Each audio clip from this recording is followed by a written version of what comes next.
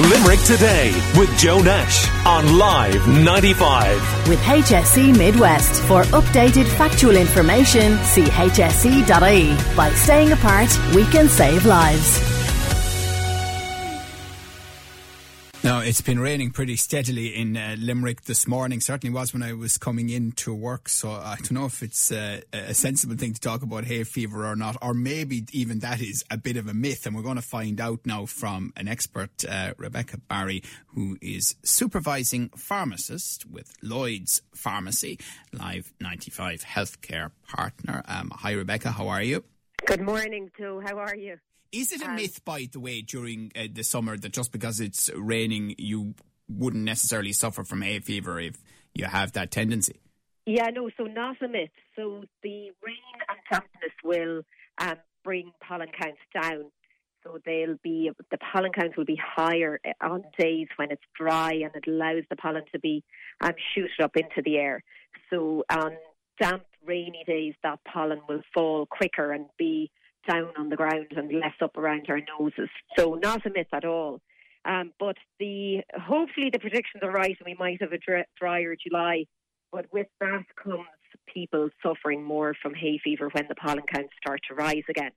And they can keep track of that. There's lots of pollen trackers online where they can watch the pollen counts, and as it starts to rise and go over a sort of critical point, they can start their hay fever medication.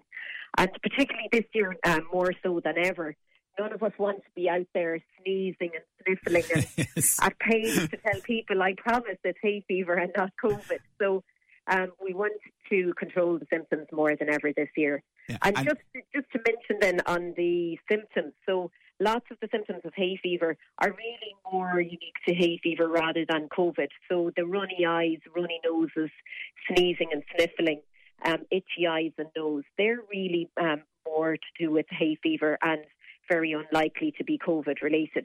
So the symptoms that you really want to watch out for and report to the doctor are any dry cough, any shortness of breath, any temperature, any fever temperature like that, anything like that at all, even if you suspect that it might be hay fever related. If you're experiencing symptoms like that, you really want to get on to your doctor because they may want to refer you for a COVID test. And it is amazing and understandable how hypersensitive we all are to any symptom of ill health right now. Absolutely. And as a result, people are really keeping on top of their health, and we're seeing people coming in and asking for more advice about symptoms to keep their symptoms under control, because as we're allowed to be out and about more in the community now, they really don't want to be coughing and spluttering over people and sneezing into elbows and all of that. So there's lots and lots they can do in that regard to treat their hay fever symptoms. So from oral antihistamines to antihistamine eye drops, nasal sprays, there's preventative nasal sprays and rubs as well that can be used inside the nose, and they'll trap the pollen so that they don't get as much hay fever symptoms. Less of the pollen can actually contact with the nose then. And all of those, a lot of them can be taken with regular medication as well.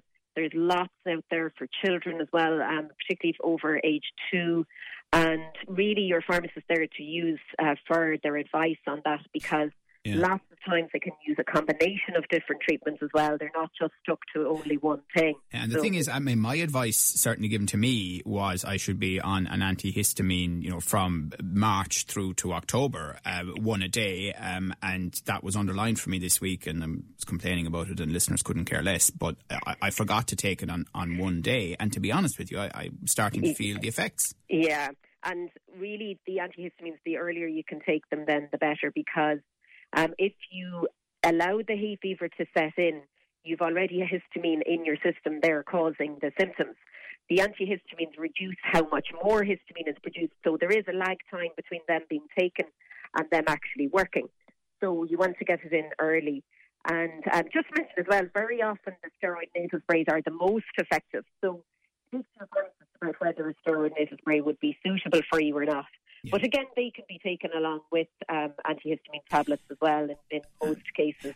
And there's a lag time for them to kick in as well, you know. And just one other thing, on sunscreen and all of that. I mean, cloudy days, that can be a different story than the one we were talking about with hay fever, because you can get sunburn on cloudy days in summer, can't you? Absolutely, yeah. On any bright day, so even with thin cloud cover, you will get UVA and UVB rays coming through the cloud cover. Yeah. So any bright day at all, and particularly between the hours of 11 and 3, you need to be extra careful with your skin, particularly our Irish skin, our freckly Irish skin. We need to be protecting it as much as possible from the sun. But just to mention as well, Joe, there's lots of other practical advice people can do as regards preventing and reducing their symptoms of hay fever. So if you can limit your exposure to pollen, you'll reduce your hay fever symptoms. And one of the ways of doing this is that any time you're outside, when you come back inside, take off your clothes, because there'll be lots of pollen trapped in your clothes. If you have time, rinse out your hair as well, because again, lots get trapped into your hair. Don't dry your clothes outside if you're a hay fever sufferer, because there'll be lots of pollen trapped in your clothes. So as soon as you put them on, you're going to expose yourself to more. And despite the high temperatures sometimes in summer, if you're suffering from hay fever, you should really aim to sleep with your bedroom window closed. Keep your bedroom door closed during the day as well, so that you keep the pollen counts in your bedroom down as much as possible. When you're driving in the car, keep the car windows closed. Yeah. Wraparound sunglasses can help as well. So lots of practical things absolutely. you can do. Well, I wish I had to worry about the hair when it came to my hay fever, but that's the way it goes. Supervising pharmacist Rebecca Barry with Lloyd's Pharmacy, a Live 95 healthcare partner. Thanks so much for that excellent advice. I'm sure listeners will appreciate it.